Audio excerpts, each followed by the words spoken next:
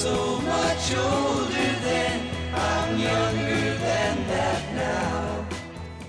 You know, every once in a while you will hear something on the radio that grabs your attention, something different that speaks right to some thoughts that you've had in the back of your mind for a long time.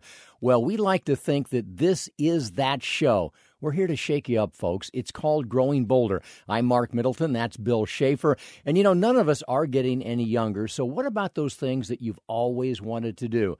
What happened to the kind of life you always wanted to live? This is the program that proves it is never too late, and that no matter what your situation might be, there's always something you can do right now to start growing bolder. And to prove it, over the next hour, you will hear the incredible story of a 3-time cancer survivor who is now on the adventure of a lifetime. You'll hear from the last surviving vaudeville comedian, a guy who happens to be 100 years old. Have you heard of J.D. Power and Associates? Well, we're going to meet the guy himself, J.D. Power, and one of the true kings of country rock, an icon, because that's what we call growing bolder.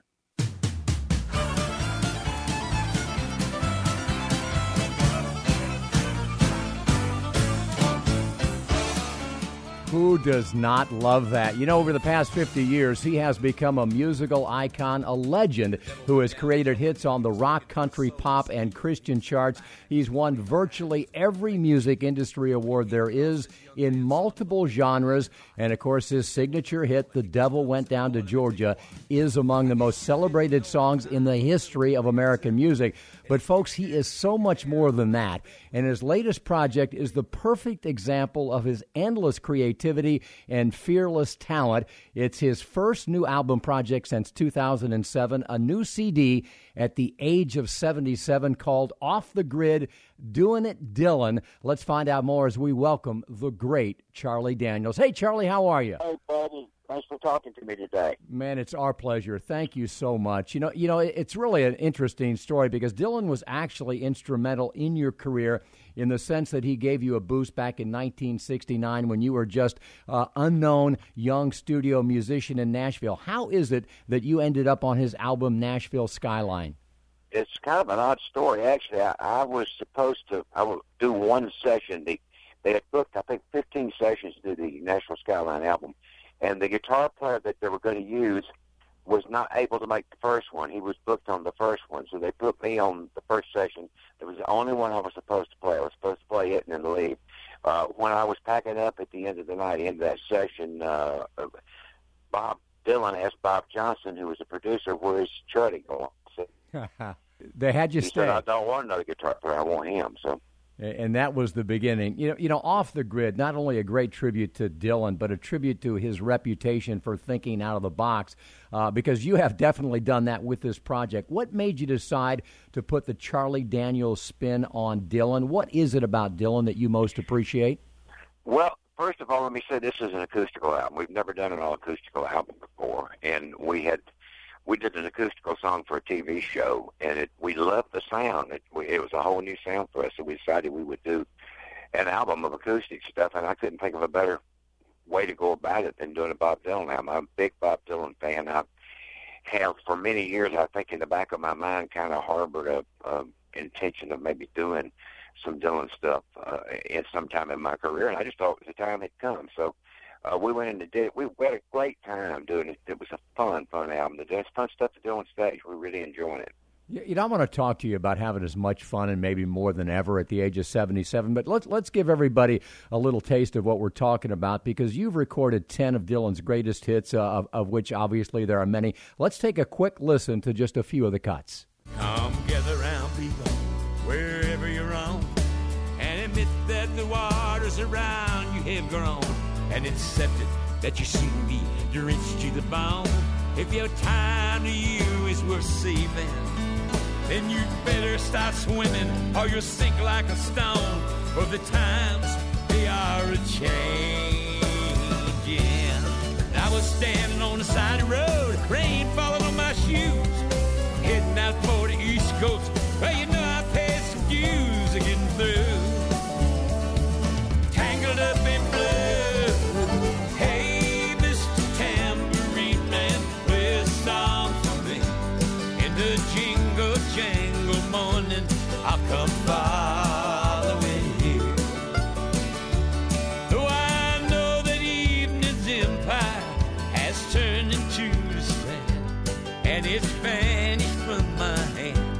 left me blind to hear to stand, but I'm not sleeping.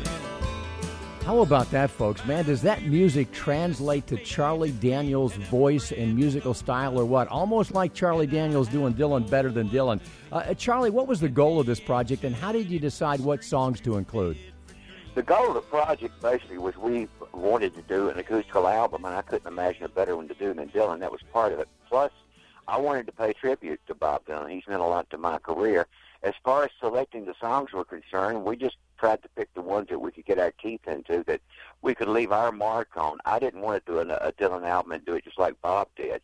So when we ran across a song that we could not find an arrangement that was pretty different from the way that he did it, we just bypassed that song and go on to another one so we could find something we put our mark on. So we're trying to really, what the title says, doing it Dylan, but Charlie Daniels Band. Yeah, folks, we are talking to a living legend, an American musical icon, Charlie Daniels. And one of the things we love about you, Charlie, is that this really is an audacious project, a bold, creative, and fearless adventure. And to still be swinging for the fences like you are when you're 77 is very, very cool. What's it like to be 77 and be Charlie Daniels? Well, I mean, it's great as far as I'm concerned. I would feel to anybody else. But, you know, the thing is, to me, there's very little we can do about our bodies aging. I mean, we try to take care of them, which I do. But I think keeping your mind occupied with something new, something fresh, something challenging all the time, which I do. I got a bunch of players with me that every one of them are better musicians than I am. And every night when we get on stage, I just have to really scuffle and try to keep up with these guys. And it's good for me. It's good for me physically. It's good for me mentally. And it's just a great way to live. I just thank God I can make a living doing something that I enjoy doing so very much with people that I enjoy doing it with. And I've got all kinds of new projects. I told somebody the other day I'd have to live to be 150 to complete all the projects I want to. So. Folks, do you hear the passion in his voice? Charlie, I cannot wait till we get to the day when we don't really feel compelled or even want to mention someone's age.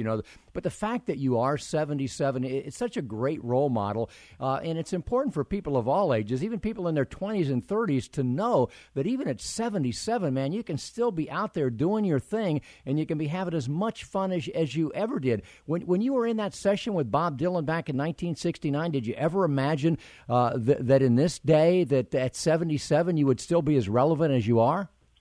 I never really even put my mind to much past what was going on the particular day I was doing it, just trying to get through the day and making it a successful day and then moving on to the next one. That's kind of my philosophy. It took me a lot of years to get to that point.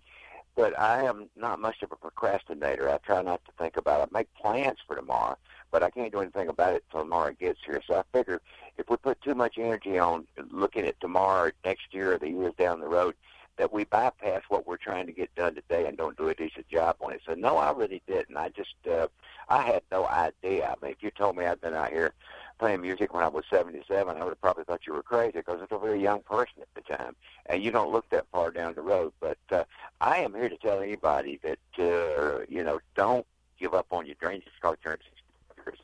He's become a bit of a philosopher, folks, where his signal is coming in and out, and there's a reason for that. Charlie Daniels is on a tour bus now somewhere in Canada doing his thing. Charlie, where are you right now? With this guy here. We're rock folks up here tonight. So. All right. We're going to leave it right there, Charlie. We're starting to lose the signal, but we're going to play some more of the music off of your latest album. Folks, he is the great Charlie Daniels, a true American music icon. His latest is called Off the Grid, Doing It Dylan. Do yourself a favor and have a listen. And for more information, you can check it out. You can find out where he's touring at charliedaniels.com. Charlie, thanks so much, and safe travels, buddy. Oh, where have you been, my blue-eyed son?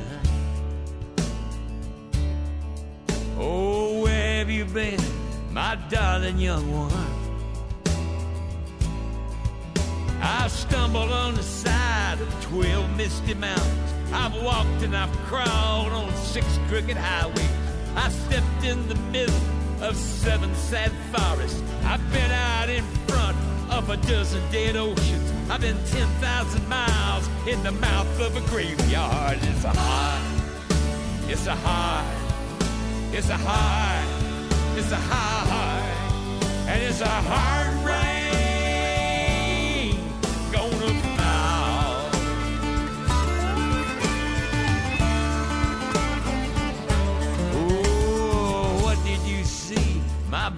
right, son.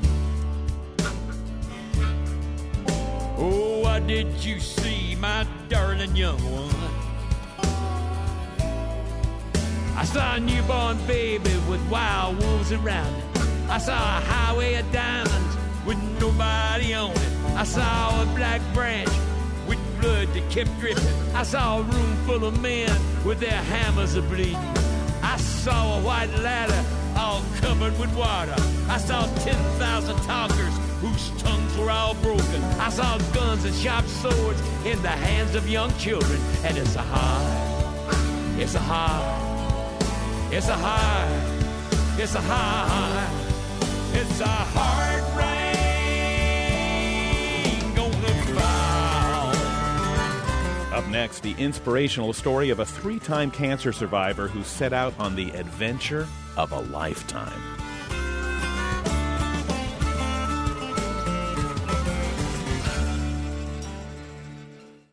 Support for Growing Bolder provided by Advent Health, introducing the Feel Whole Challenge, a 21-day program offering big improvements through small steps. Taking a walk, making a smoothie, changes that encourage whole person health. More information at feelwholechallenge.com.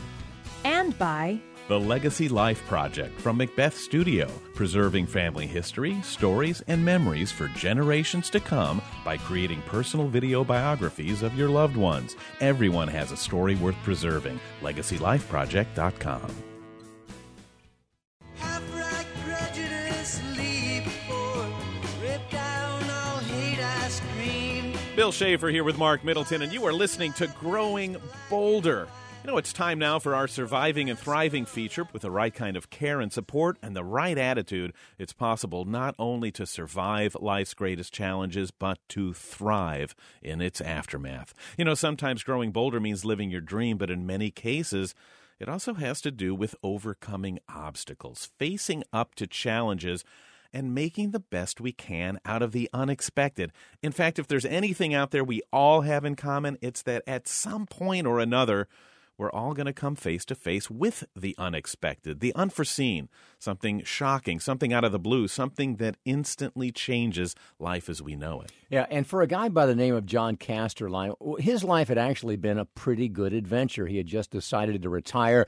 He was looking forward, as we all do, to a whole new life. He was about to get that new life, only it wouldn't be the one that he had expected. What John got was one of the biggest jolts that anyone could ever face. In an instant, everything that he had hoped for and planned for went right out the window. But what he did about it, the way he faced up to it, is the very definition of surviving and thriving. John Casterline couldn't wait to retire. He was looking forward to a whole new adventure. He had no idea everything was about to change. I retired July 31st, and that was 2006. And 1 week later, I was told that I had stage 4 lung cancer. 1 week. 1 week later. Surely, he thought, it couldn't be that bad. He'd always taken pretty good care of himself and was optimistic, until he went online and did some research. And that's when it hit. And that's when I went, wow, this is serious. You thought you were a goner? I just thought I was a goner. The statistics are devastating. Chances of surviving the next few months would be 50-50 at best, and only 1 in 10 make it 5 years. John went into depression. And it wasn't until my older boy came to town a couple days later, and he saw me in this despondent mode, and he said, "This is so not you." He said, "You're such a positive person. I can't believe I'm seeing what I'm seeing." And that was the little kick that I needed that changed my life after that. From that point forward, I fought this cancer with everything that I had. Treatment wouldn't be easy, but John had made that vow to fight. When I had radiation, I never stopped walking, not one day. Every single day, and it was so important to me to do this, I went out and walked. I was a zombie from days 2 to 6 after chemotherapy, and that's the only way I can describe it. But my boy or my wife and the family support I had, I would take so many steps every day. I'd go outside that house. I was in slow motion during that time, but it was so important to me to never stop walking, just keep going. And those walks gave him an idea, a goal to strive for. He would hike the Pacific Crest 2,600 miles from Mexico to Canada to raise money and create awareness. But before he could start, lightning struck again. John was diagnosed with prostate cancer, and then again, throat cancer. Casterline fought 3 separate battles against 3 different cancers, and then still decided to hit the trail. John hiked for 1,000 miles, but complications forced him to stop. The Pacific Crest Trail I knew was going to be a challenge for me, and it has been a challenge for me. But my goal is I will finish it. I will definitely finish that hike. At the age of 70, after 3 different battles, John takes nothing for granted. His strength of character, compassion for others, and can-do attitude prove that no matter what you face, there is always hope. So when a guy's had 3 cancers, do you wake up every day terrified that today's going to be number 4? I don't wake up terrified, but there's not a day goes by that I don't think about my cancer every day, several times a day. At times I get overconfident. I think, geez, I'm invincible. I've been through this. And I mean, that thought will cross my mind, and I'll say, God, stop that. Don't think that way. Because tomorrow you could find out that something's there. But I'll say it doesn't rule me. I still do everything I want to do, and I just live my life, and I'm going to live my life and continue on like that. You know, obviously, we never want people to have to go through, those kinds of trauma. But as Bill mentioned in the intro to that story, it's all going to happen to us sooner or later. And we are so grateful for people like John Casterline who are willing to share with us their story.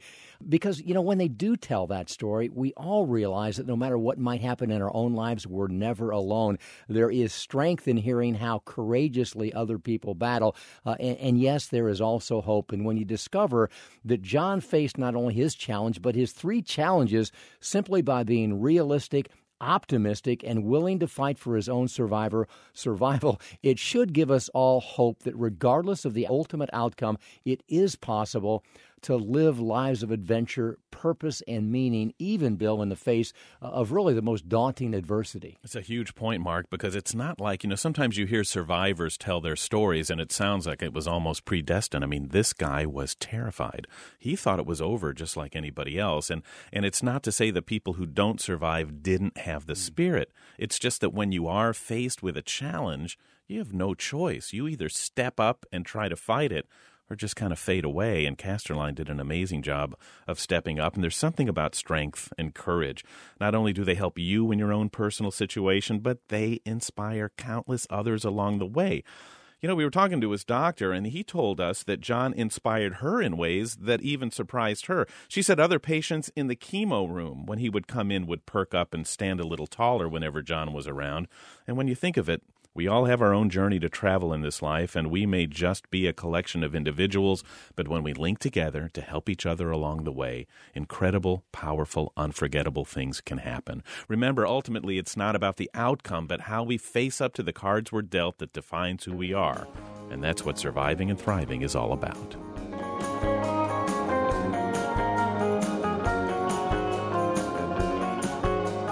Let's face it, the lives we lead these days are so busy, so full of pressure and stress that it's very rare that we have the chance to sit back, to think about where we've been and have a clear vision of where we need to be. Yeah, enter Key Howard, because he's a guy who has been around the block a time or two and has some things to say to remind us of what really is important in our lives. Some people actually call this guy the next Paul Harvey, and pretty much it's true. He's here again to offer a bit of wit and wisdom that he hopes will make you stop and think, just as he does, ain't life grand? Today I'd like to talk to you about faith. I personally think that we've got to have faith in everything we do. Faith in our religious convictions, faith in our government, faith in organizations we belong to, and faith in ourselves. We mustn't be like the guy that fell off the side of a cliff and was hanging for dear life from a limb that was sticking out of the side of the hill. He called up, "Is there anybody up there?" A voice answered, "Yes." The man asked, "Who are you?" The voice answered, "I am the Lord." The man said, "Can you help me, Lord?" The voice said, "Yes." "Do you believe in me?" The man said, "Yes, I do." The voice said, "Do you trust me?" The man said, "Yes, I do." The voice said, "Do you believe and have faith in me, and will you do as I say?" "Yes, yes," cried the man. "Then let loose of the bush," said the Lord. The man thought for a minute, then he said, "Is there anybody else up there I could talk to?" You know, I think there's a lot of people in our country who are like that man hanging from the limb. They don't have enough faith in God or their fellow man. Just remember, always believe in yourself and always have faith that you can help your fellow man, and you'll always come out a winner. I guarantee it. Until next time, this is Key Howard. Ain't life grand?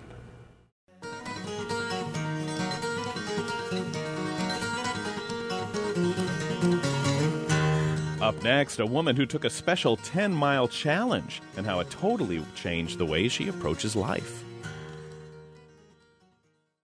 Support for Growing Bolder provided by The Center for Health and Well-Being, now open in Winter Park.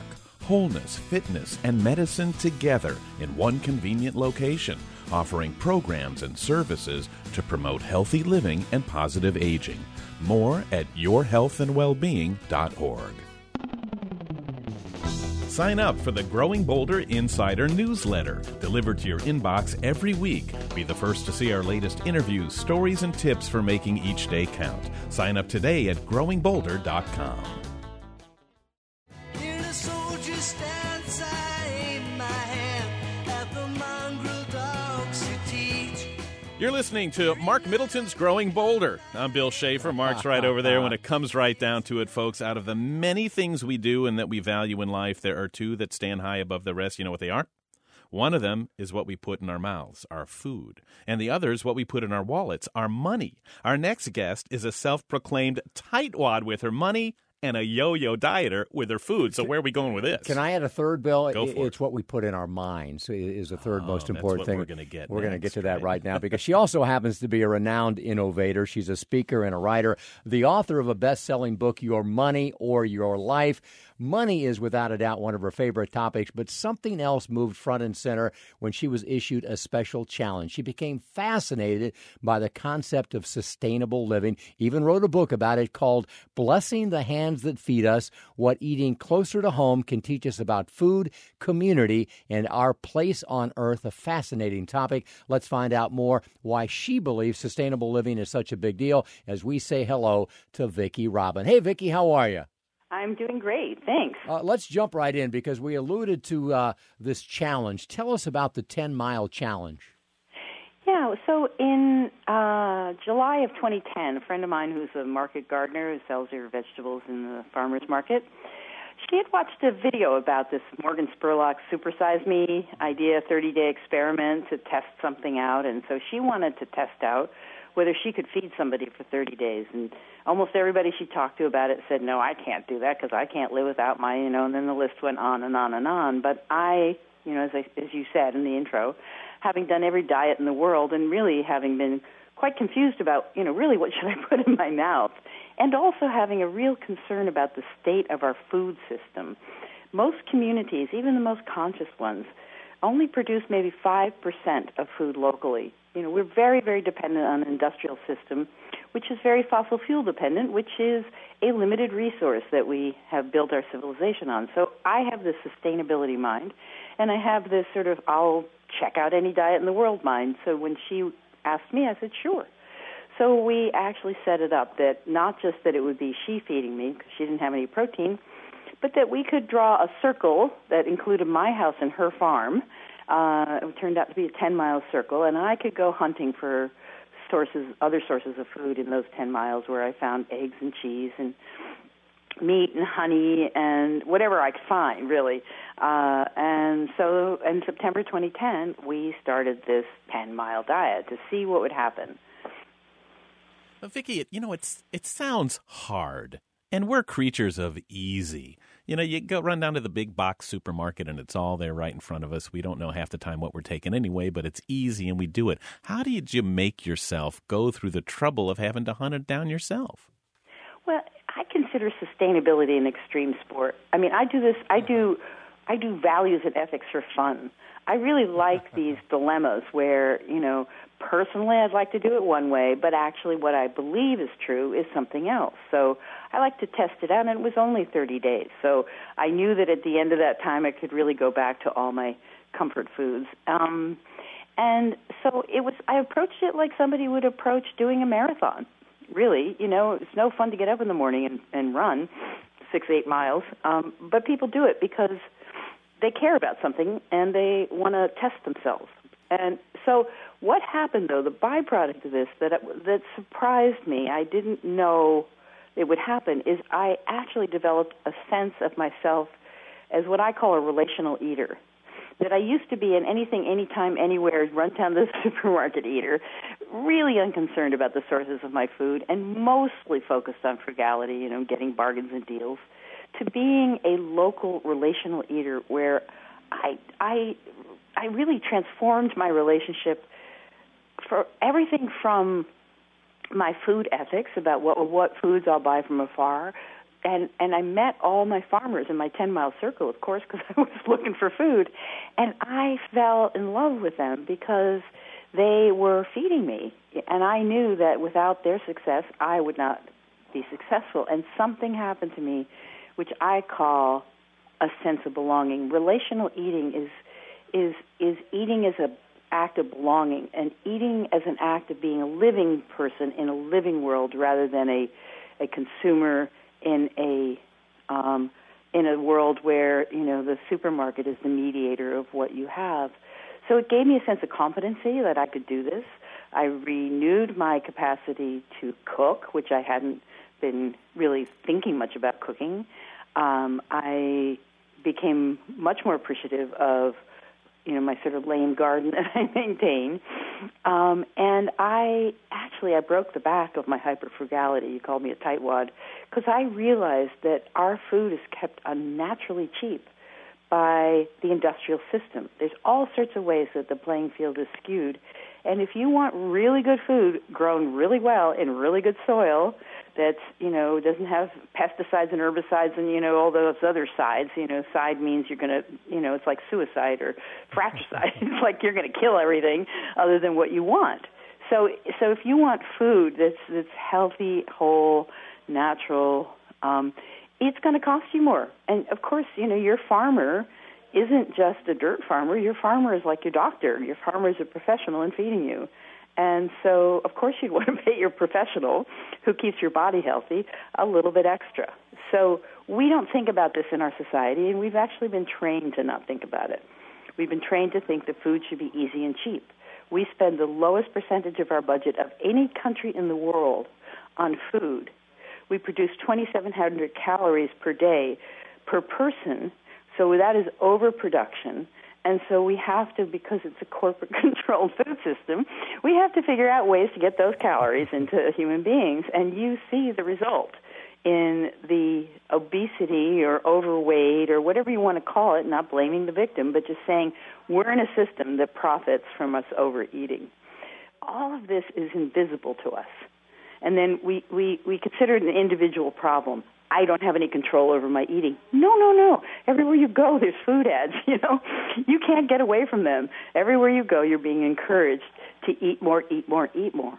So this local relational eating, this being a living being in a living world, respecting food, respecting your body, respecting the talents of your farmers, this is a real shift. And no, it's not easy, and no, it's not cheap. But the benefits, if anybody just do the 30-day experiment, just do a 1-week experiment, I don't care, but just set yourself some goal, commit to one food or one farmer or one meal a week or 1 month in a year or whatever you want to do. Commit to that because you want that benefit of relational eating and see what happens. Obviously, folks, a very intelligent woman, a fascinating topic, and we need more people like you. And please don't take this the wrong way, Vicki. It's got to be tough to be you. Are you somewhat neurotic? Do you think about things so much so that it's hard to just relax? I also do. I do free-form dance. I sing in a choir. I bicycle. I have friends that I hang out with. I am committed to having a balanced life. But, I'm smart, and I think about things. And no, I'm not going to put myself down a blind alley called I can't do what I want. I eat ice cream. I eat what I want. But what's happened is like anything you do for, 3 or 4 weeks, you develop, a habit of it. So I really like eating local food. I like eating food grown by people I know. I like looking at my plate and thinking, oh, those are Georgie's beans, and that's Georgina's grain, and oh, that's Chris's kale. That feels friendly to me. And the message is we can all make the changes to move towards that as well. The book's called Blessing the Hands That Feed Us. Our thanks to the entertaining Vicki Robin.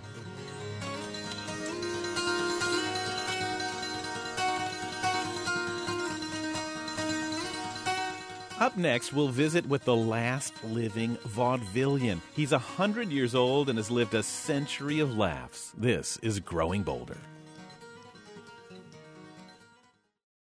Support for Growing Bolder provided by Winter Park's new Crosby Wellness Center at the Center for Health and Well-Being. More than just a gym, it features unique medically integrated programs, activities for all ages and skill levels, and free group exercise classes with memberships. More at crosbywellnesscenter.org. Stay connected to Growing Bolder for daily doses of hope, inspiration, and possibility. Find us on Facebook, Twitter, and Instagram for our latest stories and motivational pictures.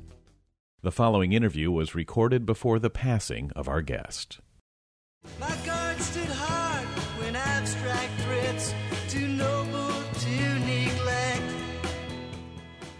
I'm Mark Middleton along with Bill Schaefer, and this, of course, is Growing Bolder. And we're about to meet a guy who has lived a great life and a very long one as well. Someone who has taken chances, fought for his opportunities, and spent his days doing what he loves best, which is making people laugh. And what an awesome life. He is the last survivor of the most incredible era in showbiz, the days of vaudeville. He made appearances on The Tonight Show with Johnny Carson. He played roles in theater productions, but now he's featured in a multi-award-winning documentary called The Last First Comic, How Burlesque Died and Irving Benson Lived to Tell About It. So let's say hi to 100-year-old Irv Benson. Irv, you're 100.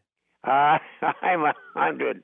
One of my granddaughters brought me a T-shirt for my birthday. It said, "Holy crap, I'm really 100." How does it feel to be a 100? Did you ever aspire to be a centenarian? No, not really. It's a funny thing, but it's too long to go into. About part of my family that died in there. My mother in her 40s, my father in his 60s, and a sister at 34, and my brothers and I lived to be in our 90s. My brother died last week, my only remaining brother, at 102. Irv, that's incredible. Well, we hope you're here forever because you are such a ball of energy. You're fun to be around. Thank you, Bill. And gosh, just I can't even imagine what the burlesque circuit was like. It could not have been an easy way to make a living. I tell you, it was a little rough in those days. But, Bill, I learned my trade. I started when I was 13 as a dancer. And now today, it's ironic, but I can't walk. My legs are gone. Otherwise, I'm in pretty good shape for a 100-year-old guy. Man, I would say you're in great shape. We love to talk to people like you who are great role models for all of us, that we still can have a quality of life even beyond 100. How did burlesque die, and how did you live to tell about it, Irv? Yeah, It's very gratifying to know that you were part of that era and watched and saw people come out. People with no talent grew up to be stars, which is a wonderful thing, you know what I mean? And as for me, I never became a star. I made a good living, but I never reached the pinnacle of the Johnny Carsons or the Red Skeltons or people like that, But I'm satisfied with what I did. Irv, do you know a guy named Sidney Spritzer? Do I know him? Yeah. Where'd you get that name? I don't know. I was just wondering if he was a buddy of yours or not. You know who Sidney Spritzer is? I do know who Sidney Spritzer is. Who? He was one of the funniest guys. This is a guy who used to come on and heckle Milton Berle all the time. If only you could be. Putting me on? If only you could be as funny as him. Are you putting me on?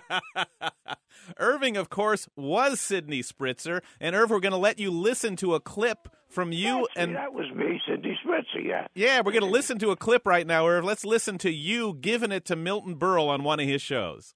Oh, no, it's you again? Hold it, pal, hold it. Sidney Spritzer from last week. Why are you applauding? I didn't say anything. That's why I'm applauding. All right, never mind. Now, will you please keep quiet so I can go on with the show? Hey, Burl. Yeah? I want to see that star on your show tonight. Which one? You know, the one with the mask. Batman or the Green Hornet? No, Phyllis Diller.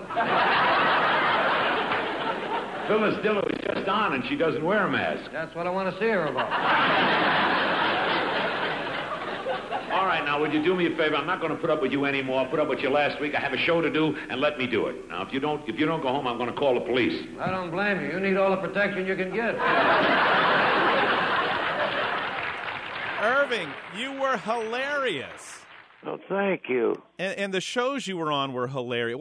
What do you think of those shows, and what made your era so special? You worked with Berle. I think they were wonderful, Bill.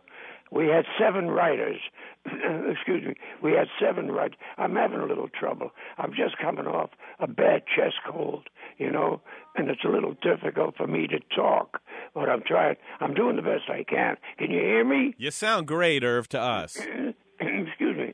Okay, but those we had 7 writers on the show. Used to write that spot, and they were just wonderful. There were so many great stories, too long to tell on a radio broadcast, but they were so good and so funny that happened to people and writers. And what happened to Milton when he signed? He was the first one. He signed a contract for I don't know how many million for in those days for 30 years. And that's how we happened to do the last Berle show.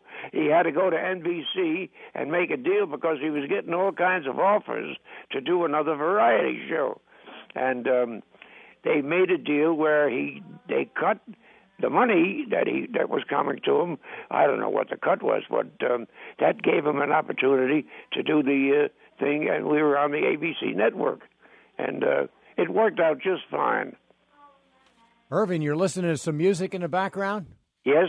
Yeah, that's wonderful. Folks, he's Irving, the 100-year-old, the last living comic, Irving Benson. Irv, what's it like to be 100? Is there anything funny about being 100 years old?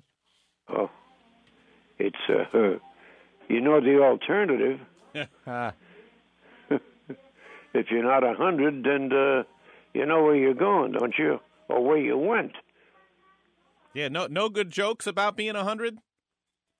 No, not really. Hey, Irv, did you have a special sign-off in the vaudeville days? Do you remember any special way that you would end your shows?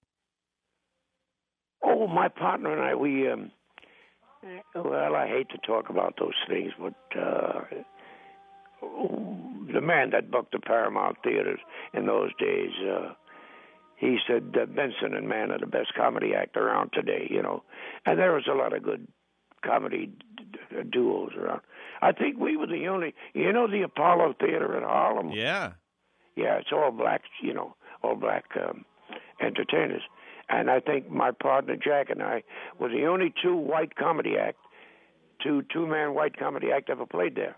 And that is why, Irving, we love you, and we also love you because of your energy, your passion, and your memory from those beautiful, beautiful, glorious days. He is the last surviving vaudeville comedian. What a delight to spend a few minutes visiting with this fantastic 100-year-old man, Mr. Irv Benson. Check him out in the documentary, The Last First Comic. And, Irv, would you come back with us on the show sometime soon, too?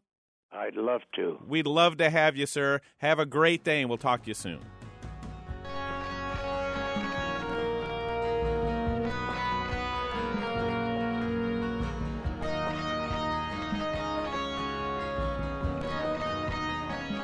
Up next, when it comes to customer satisfaction, J.D. Power says growing bolder is at the top. Is that true? We'll ask the real J.D. Power right after this. Support for Growing Bolder provided by Advent Health, introducing the Feel Whole Challenge, a 21-day program offering big improvements through small steps, like a daily walk, making smoothies, changes that encourage whole person health. More information at feelwholechallenge.com. Subscribe to Growing Bolder magazine, now with more information, articles, and photos than ever before. This quarterly publication is unlike any other, filled with the kind of inspiration you need to live your life to the fullest. More information at growingbolder.com/subscribe.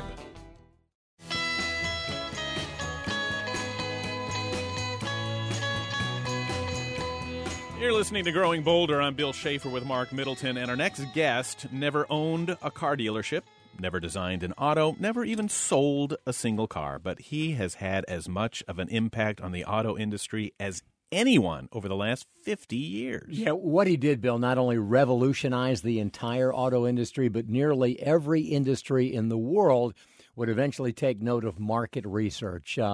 Did I say power? Well, that's a word that is now synonymous with fair and honest market research into what's right and what's wrong about the cars we drive. You've heard the name of our next guest many, many times, but that's probably as far as it goes until now. We're excited to say hello to the author of the book, Power, How J.D. Power III became the auto industry's advisor, confessor, and eyewitness to history. Say hello to the man himself, Mr. J.D. Power. His friends call him Dave, Mr. Dave Power. Hey, Dave, how are you? Fine, thank you. Man, you are glad to be here. You know, thank you so much for what you've done over the decades. You have become literally a legend, a powerful voice of truth, fairness, and integrity over a business that hasn't always been that way. How did you get started doing what you do? I took a lot of education in Detroit. When I got out of graduate school, I went to work for Ford Motor Company for a couple of years and then moved over to McCann Erickson, which had just won the Buick and GMC account, and did market research. That's where I honed my knowledge and my ideas of the way the research should be done. I left Detroit to get out of the automobile business and get more exposure in different other industries, and I ended up in Los Angeles.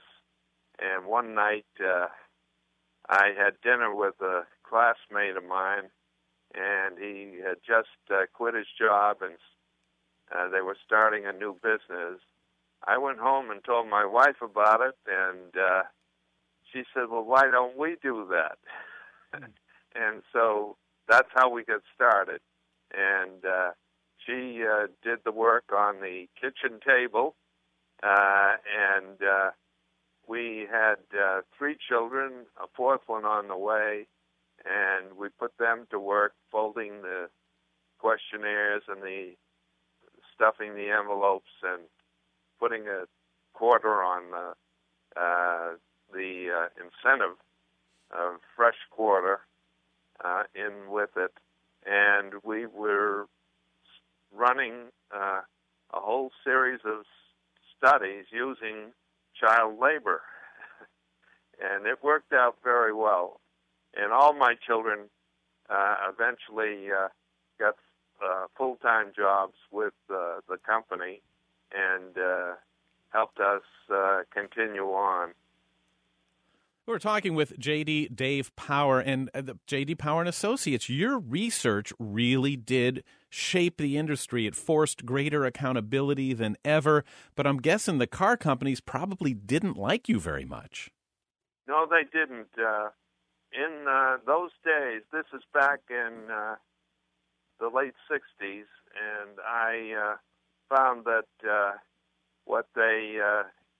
way market research was done was the same way advertising was done. If you worked for one car company, you couldn't work for any others, and you were really a directed by them as to the way you do the market research. And I felt that they weren't getting the real information. They were getting information that they wanted to hear, or they'd have the results and they would massage it until it agreed with their thinking. And so the big change that we brought about was we did independent surveys. We funded the surveys and then made the information available across the industry. And that gave us independence. And we put that together with our integrity, and we had a big impact on the industry as a result of that. Obviously, the right guy, the right company, the right business model at the right time. Part of the title of your book is Eyewitness to History. Over the decades, what would you say, Dave, is the most significant change in the auto industry, the most historical? Anything pop out? Well, the most important thing is to understand that back in the early days of my career, back in the 50s and 60s, the big industry, the GM, Fords, and Chryslers, ruled the roost. And they determined what cars were to be built and how they were to be built. And it took quite a bit of time, but eventually getting the right kind of information up to the top management was our goal, and that's how we worked on it. And I think it was a tough time for about 20, maybe 30 years of having to put up with all the complaints that they had about the work we were doing. And now you're in your 80s these days, is that right? Yes. And are you happy with where the auto industry has gone? Oh, yes. Now, really to finish it off, the change that's happened is today the consumer is in charge. Nobody else is in charge. The consumers are the ones determining what kind of cars are going to be built. And I think that this is great for the industry, and it's only happened here in the United States and North America, and that was because of the open information on the car owners' registered vehicles, that we were able to get to the consumers themselves and report back what they had to say about the car they were driving. You know, it sounds now like such an obvious idea and such a smart thing to do, but it wasn't until one guy with an idea stood up and decided to make it happen himself. He took risks, but he built something that benefited everybody and made a huge difference. You should check out the book. It's called Power by James David Power III, and we'd like to thank J.D. Power not just for being our guest, but for having our backs for the last 50 years. Thank you, Dave.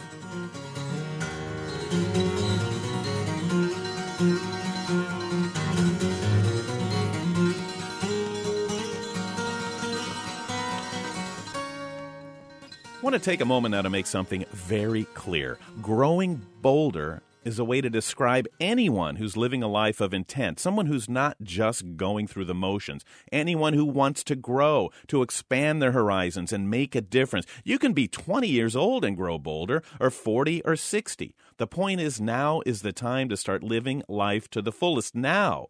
This is the end of the program, but it's just the beginning of the process. There are hundreds more stories and interviews at our website, growingbolder.com. Yeah, a fabulous community of support. And when you're there, you'll also find more out about Growing Bolder TV. You can subscribe to our magazine, Growing Bolder Magazine. So check out growingbolder.com and see what a difference it makes to surround yourself with encouragement instead of negativity, because that is also what we call Growing Bolder. We'll see you next time.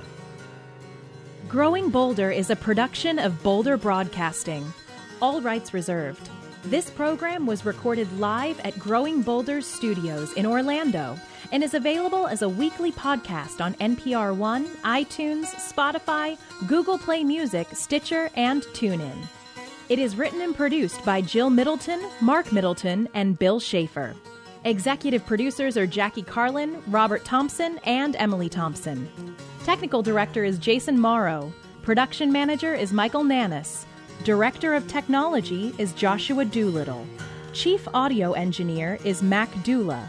And our most important team member is you. Follow us on Facebook and Instagram to keep growing bolder every day. Crimson flames tied through my ears, flowing high and mighty traps. Countless fire and flaming road, using ideas as my maps. We'll meet on edges soon, said I, proud neath heated brow. Ah, but I was so much older then, I'm younger than that now. Half-right prejudice, leap forth, rip down all hate I scream. Lies that life is black and white, spoke from my skull I dream. Romantic flanks of musketeers, foundation deep somehow. Oh, but I was so much older then, I'm younger than that now. In a soldier's stance I aim my hand at the mongrel dogs who teach, fearing not I'd become my enemy in the instant that I preach. Sisters fled by confusion boats, mutiny from stern to bow. Ah, but I was so much older then, I'm younger than that now.